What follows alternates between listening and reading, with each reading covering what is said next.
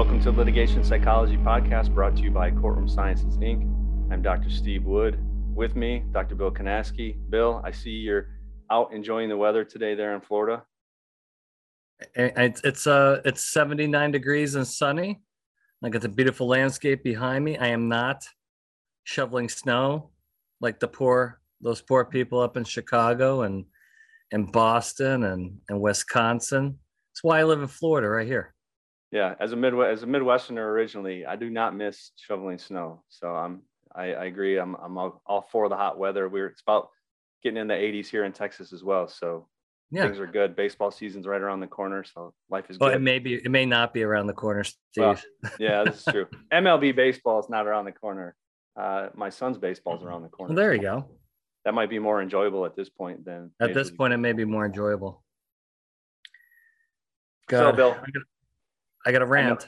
I know it's coming. I know we've had these conversations, and I'm ready to hear what you got to rant about today. I've been ranting about it all week. Okay, and I'm going to call this the Valentine's Day rant. Valentine's Day. You are aware Valentine's Day is not a holiday. You're aware of that, right? It depends.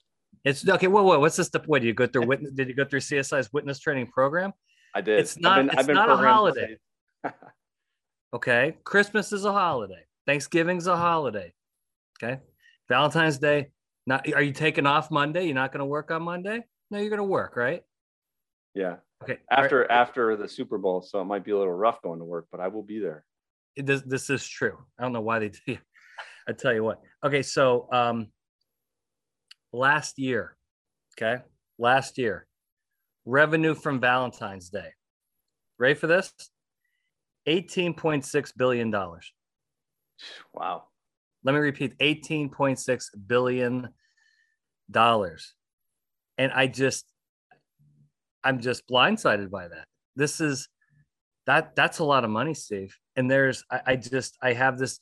First off, if you're married, okay, you're done with Valentine's Day, period. It's over. You're married, okay?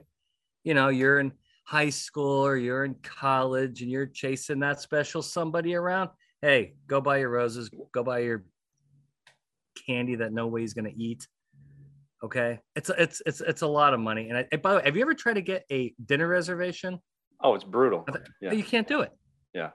Absolutely can't do it. Now I'm going to read. Now this is what I'm going to do, a little history lesson for you. I'm not going to share my screen, but I'm going to go to this webpage because they came out with an article yesterday. Okay. Valentine's Day dates back to 6th century BC. And ready for this? It was a sexually charged and violent rite involving the sacrifice of dogs and male goats to promote fertility. Are you following me here? I'm following. Yeah. Okay, here we go. I'm gonna keep. Yeah, because you may want to second think those roses when I tell you this, right? Right. Okay, priests had their foreheads anointed with the blood from the sacrificial knife, and then the knife was wiped clean with wool soaked in milk. The priest would later cut strips of goat hide and, ready for this, run naked throughout the city, whipping nearby women with the bloody hide. The whole thing was designed to promote fertility. There's a lot to process there, Steve, but I see where your angst comes from. I'm just saying this is the origins of the holiday, right? And then obviously now it's changed, but I don't know if I want to support a holiday that, you know, you got naked priests running around whipping women with hides. I don't understand that. Yeah. So I'm going to go out on a limb here and say that Kim's not getting flowers this year. Well, see, it's her birthday too, so I get double doinked on that. Oh. I get double doinked, but I tend to go away.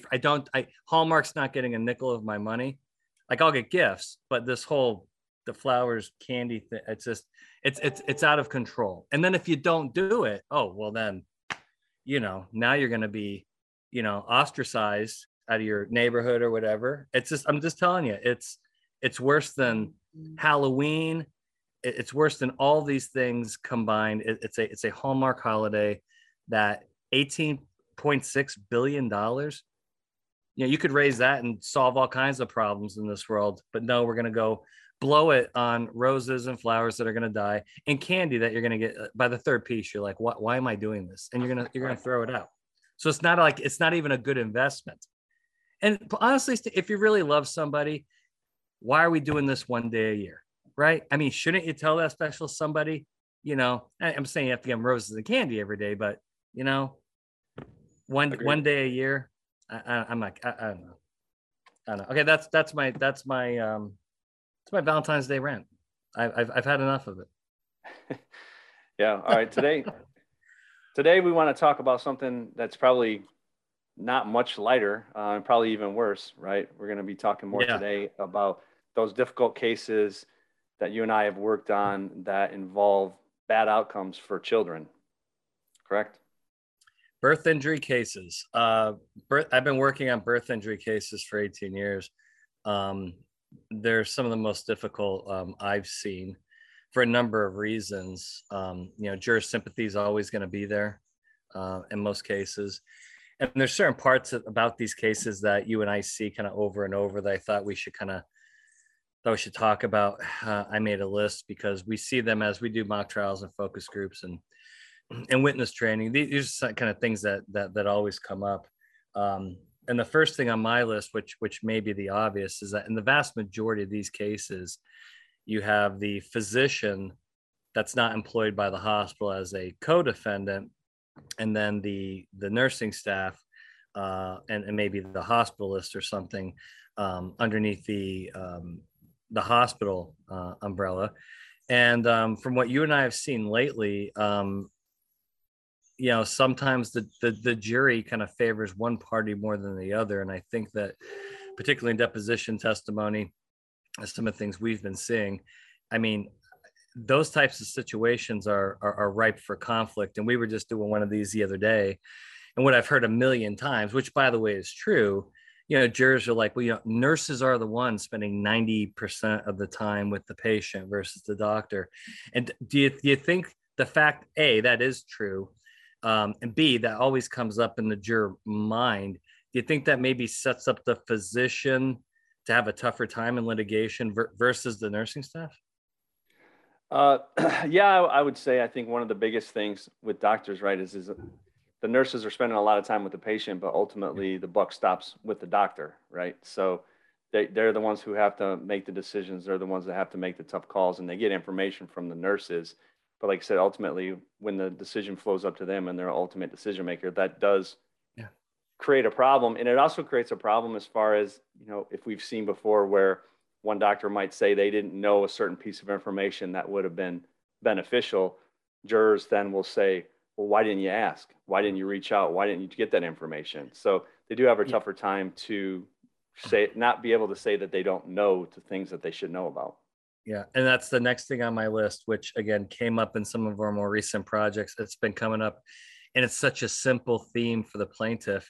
Is in our recent focus group, jurors were not happy with the healthcare communication between professionals, and that's a major problem. I think it's a problem for both parties, whether you're with the hospital or with the physician. But it's just such an easy argument to make from the plaintiff's side, saying, "Hey, you know, this birth injury was preventable. You know, if only the right hand knew what the left hand was doing." And I also think that where the physicians get criticized, and this is just the nature of the industry, these physicians are bouncing around. I mean, they're bouncing around from multiple hospitals, and then when they're in the hospital, multiple patients, and sometimes they're only coming in at the very end. And can you talk a little bit about, you know, some of the juror feedback we've gotten on how they view communication? Sometimes it's not just, I think they expect a lot more than what actually happens because these doctors are bouncing around. Yeah, they definitely do. And I think one of the other things it's implicit and understood in the actual medical community, but you know, if a doctor gives a certain order and then the assumption that with that order comes a lot of other steps, that nurse knows that because that nurse has worked with that doctor. Yeah. And they know what that means to be able to do it. The problem becomes, though, is you can't go back later and say, oh, well, he made this order, and I assumed that that order meant 3 other orders too that just never made it into the actual chart.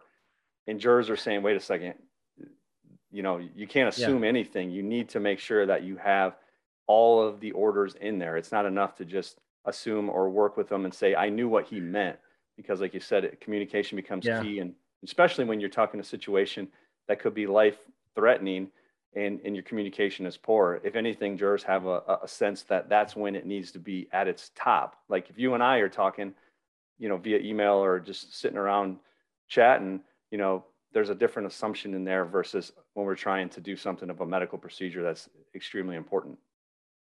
Yeah. Another thing on my list is that the whole concept of having a doctor essentially acting as an independent contractor. Jurors really struggle to understand that, and even though there's a definite legal divide there, I don't think jurors really care. I think they almost assume that even though the physician may not be employed by the hospital, they're part of the hospital, is the way a lot of jurors see it. Yeah, and I think you hit on a key point. Obviously, there's a legal differentiation, and we hear that a lot, right? Is, well, we don't have to worry about it because the doctor is actually independent contractor. He's not an employee of the hospital. The problem is, jurors, patients, they don't see the badge on there that says independent contractor of hospital, right? They might have credentials Yeah. that show the hospital's logo, or they might, patients think they're part of the hospital. The other thing is even if they're not and they're independent contractors and it's clear, jurors will sometimes say, well, who hired them? I mean, you Yeah. hired this independent contractor. Are you not, doing your due diligence when you're actually hiring people? So it Yeah. makes the hospital really hard to get off the hook on that, because either A, they did a bad job hiring them, or B, jurors and patients just assume that they're part of the actual organization. Yeah, back to the communication part. With our recent project, the one thing that I won't say was shocking, but it was kind of concerning when you had this physician and nurse that have delivered how many babies together, like something ridiculous over multiple years. And because something wasn't documented, the jury, and I think what the nurse's testimony was, and so is the doctor's, like, listen, she knows my next move. I know her next move. We've done this so many times. The fact that I didn't document something is not a big deal here. I know what's going on. We are on the same page professionally. This is what we do. But the jurors really weren't happy with that, were they? No, they weren't. Like I said, that goes back to a couple things they said. One, it goes back to it's not enough to just say you've worked together. If it needs to be documented, it needs to be documented. But then even some of the stuff we heard was they viewed it as complacency, right? They Yeah. viewed it as you've delivered so many babies so many times that it just becomes, just another baby that you're delivering, so that you get lax in your communication, you get lax in the way you're doing Yeah. things. And when that happens, bad stuff happens. Well, something else that we've been testing a lot, which we kind of I knew the answer to this months and months ago, but it continues. Our theory in this continues to be confirmed. There is no halo effect for hospital systems post COVID. I mean, remember we're like, okay, so what are your opinions of XYZ Medical Center? And what, 95% were like overwhelmingly positive. Yet when Yeah. it came to the damages, they got hammered. And even I remember our one juror up in the corner there had said, I think his brother had been to that hospital several times. Like he was just thrilled with this and he was the highest damages award. Yeah. I mean, so can you just talk a little about, because I want to make sure everybody understands this. You may have a great reputation, you may have handled COVID well. That ain't going to translate to the deliberation room, is it? No, and I think one of the things where he was getting at was that he had such a high opinion of this hospital Mm-hmm. that when something went wrong, it must have been really, really bad, and they must have screwed it up, because they tend to do things very, Yeah. very well, and they tend to do things right. So when something bad happens, it really must have been something bad, and they must have had something to do with it. Yeah. So all this PR and marketing, which I get, which is, they're calling doctors and nurses heroes. When it gets down to the case specifics, I just don't think that really translates to actual juror decision making. and it is what it is, but at least we've done the research to prove that at this point. So now I do think it's important, which, and again, you can't, we were doing more of a focus group model. If we go to a mock trial, we'll have more testimony. I think the way to utilize that is when you have a corporate representative that's testifying, can talk about the values of the healthcare system. I think that's where you get more bang for your buck, but I don't think it's necessary for med mal attorneys or claims people at hospitals or physician insurers to just assume, hey, we're the heroes here. There's no way they're going to side against us and award high damages. That is not the case. They absolutely will. All right, plowing straight ahead, moving down our list. Oh God, fetal monitoring strips. Oh man, I've never seen a jury. I have never seen a jury. I mean, you've seen these. It just looks like a plate of spaghetti with. I mean, you're trying to present these to jurors, and I don't care what type of expert you have or how. I mean, aren't these the most difficult things for jurors to understand? Yeah, I mean, it's similar to not quite the extent of like a patent infringement case, but it's one of those things where you have highly technical information and jurors don't know what they're looking at, don't know how they're supposed to be reading it, don't understand what is normal, don't understand what a normal range is. They don't understand any of it. So they just look at it. And like you said, it's just an overflow of information that they just don't understand. And there's a lot of it. I mean, you get a labor that goes 6, 7, 8 hours. We're talking, and it's just so painful to look at. So you have to present that stuff. But boy, it doesn't, I don't think it necessarily gets either side any, in any way. I don't think there's any advantage necessarily. I do think, again, back to witness prep and witness training, I think the witness that's able to explain it the best, they may not understand it, but that witness is going to have more credibility. So that's why, again, witness performance is so key. Even if they don't understand those fetal monitoring strips, if one witness can outshine another, it's going to make a difference. All right. Well, I think it becomes important there as another one is understanding from a witness and an attorney's perspective that those types of things need to be broken down into more lay terms. I mean, you don't have to go very, very, very basic where you come across and insult the jurors, but at the same time, you need to take time and really synthesize all the stuff so that it becomes easier, because if it's a key piece of information, if people don't understand it, they're not going to use it. And not because they don't want to, it's because they don't know how to. Got to shift here. Got to get some sunlight so you can actually see me. Okay. Is that better? That's better. Yes. Okay. Another common theme in these cases, timing of C-sections. I mean, this is something, another, again, something that jurors just don't understand, and it needs to be explained to them very, very carefully. A C-section is not safe. Okay. I think everybody thinks like, well, gosh, I mean, you're having these issues. What, just call a C-section, right? Like It's some sort of easy way out. And, I see in a lot of these cases where, there's some issues going on, maybe some decelerations, right? Maybe the pushing is not effective, things like that. And I think a lot of jurors kind of jump to the conclusion. Oh, by the way, are you aware that like in preventative medicine, like how many C-sections are done versus how many should be done by doctors? It's done way too often right now because of this. I think it's because of litigation, is that doctors are like, screw this C-section, right?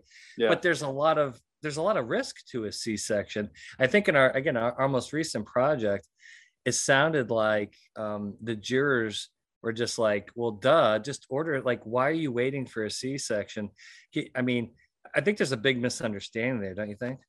There is. And I think a couple things on there is, if you had a bad outcome from a C-section, then you're going to have the same thing where someone's going to say you did a C-section too soon. Why did you do it so early? So it's one of those damned if you do, damned if you don't type things. But yeah, I think that is another thing of just understanding that surgeries are inherently risky, and a doctor is not going to put a patient at risk for that, and be wrong. So they want to make sure they do their due diligence. But to your point, you're screwed either way, because if you make the wrong decision, it's always well, if you'd have just done this, everything would have been fine. And you and I both know that that's not always the case. Especially in the case we're talking about. Yeah. The thought, if a C-section was done sooner, is and everything would have been fine. There's nothing to show that. So it's a hollow argument, and it's going to get made by plaintiff's counsel. But at the same time, that doesn't necessarily mean it's so. Yeah, it's a tough issue. Next thing on the list, and closely related, comes up in all these cases. Your favorite word, Pitocin. Yeah. I mean, they don't understand that either. And I think that was probably the biggest part of our project, where probably the most misunderstandings were in, how, why it gets initiated, how it gets titrated, what the appropriate levels are. And what we saw, which I've seen in so many other cases, the big battle was the level of Pitocin versus what the strip was saying, right? Right. And the healthcare professionals were, the Pitocin doesn't tell me anything. The fetal monitoring strips was telling me what's going on with the baby. The jurors didn't care about the strip. Well, the only thing they cared about was the level of Pitocin. And I think that's kind of what determined their fate at the end of the focus group, don't you think? Yeah, and it goes back to what we were talking about not understanding the fetal, strip, because you even said at one point, the fetal strip, that's objective data that they can look at and make decisions. Yeah. That objective data is telling you that things are fine. It doesn't matter what the level of Pitocin was.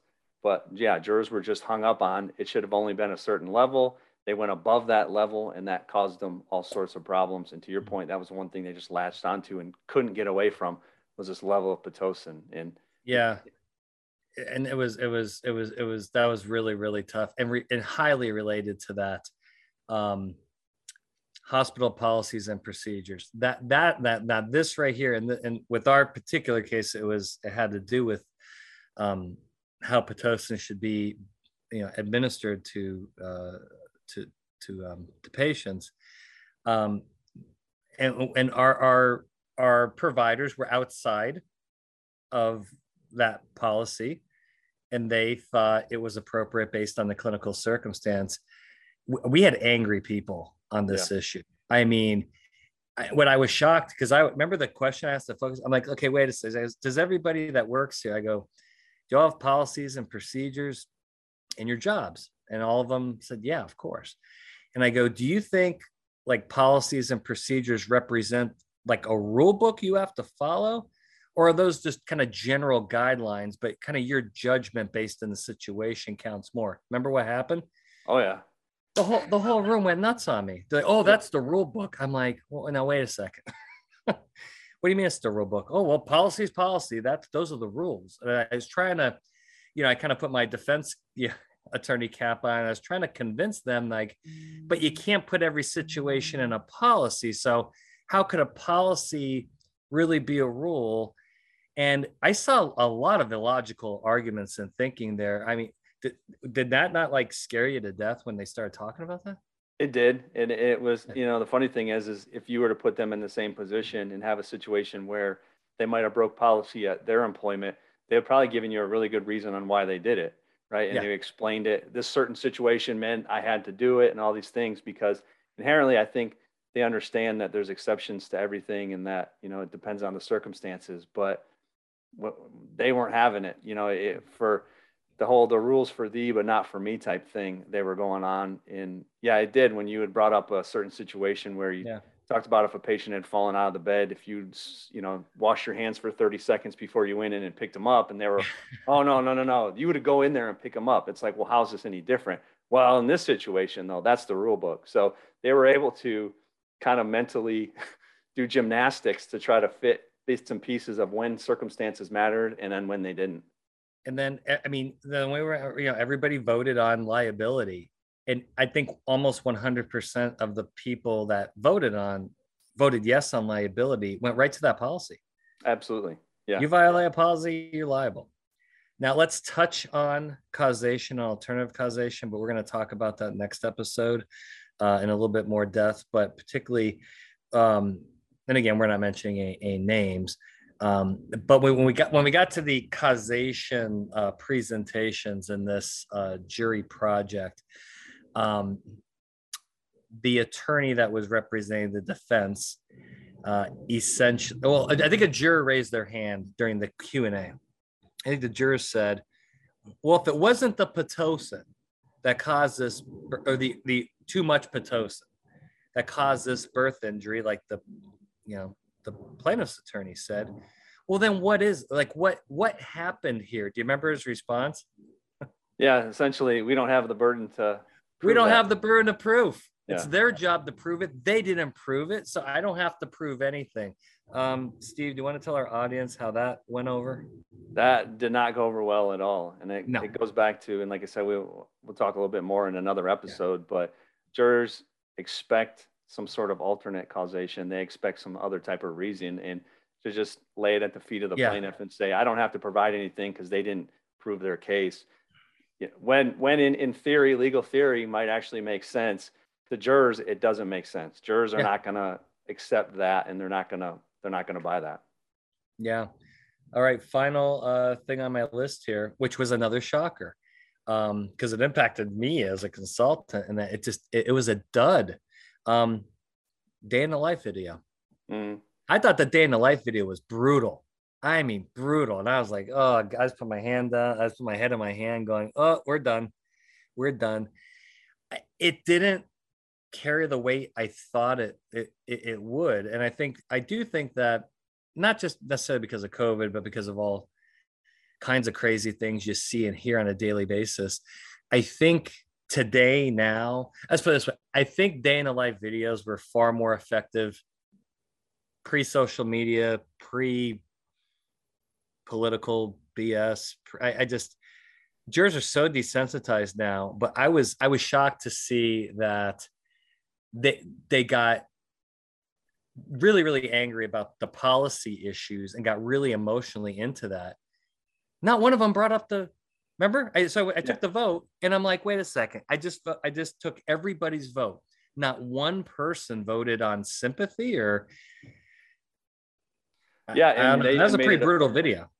Yeah, and when I saw it, and you and I see this all the time. Even I saw it and just went, your heart feels for that person, But yeah, and their response was pretty much like, well, when you told us what the injuries were, we knew what the day in the life video was going to show. I mean, so you didn't show us anything we didn't already know. So to your point, I think with social media and a lot of these things now is that people are becoming more aware that there are people that we know that have afflictions that are dealing with certain things. So I think people have gotten less, like you said, more desensitized to it because it just now is becoming more commonplace. Yeah. So I think we learned a lot. Let's wrap this up here. And I did not plan this question for you, but I trust you to not screw this up. That's an inside joke, everybody. The client decided to start with a focus group in this particular matter rather than a mock trial. And we told them that was the appropriate thing to do. And that's ultimately what they chose. Can you talk about why starting with a mock trial in this particular case probably would have ended up with more questions than answers? Yeah, I think going back to, we're talking about the alternative causation and other things, allowing us to do the focus group allowed us to really kind of identify those pain points, the whole, the policy issues, the Pitocin issues, understanding of the test strips. These are all things that now having the focus group and realizing those were areas that you needed to focus on, will help to influence and help build out the mock trial so that when you go to the mock trial, you're a lot more armed and ready to explain those things. And like I said, had you gone and done it in a mock trial, you would have left those pieces out much like they did in the focus group. And during deliberations, some of that stuff might not have come up, and you might not have realized how much they were focusing on it, how much they didn't understand the strips, and how much they just weren't following the things that were being presented. So I think doing the focus group was a lot more interactive and allowed them the flexibility for us to really pinpoint and identify those key issues that then, like you said, going forward in the mock trial, you can make sure you hit. And then when it's all said and done, when you do the mock trial, that you'll have a lot more information. You'll have a better case that you built out, so that you do have a better idea of what it would look like if you were to take it to trial with that information. Totally agree. Do the exploratory stuff first, get through the headaches, the confusions, the stuff, take a deep dive, figure it out. That's going to result in a better mock trial.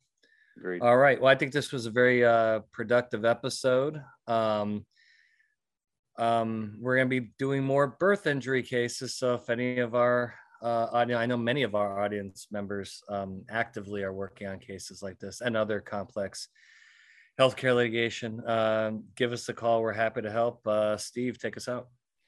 All right. If you need anything, as always, right, you can reach out to Bill at bkanaski, Kanasky, at courtroomsciences.com.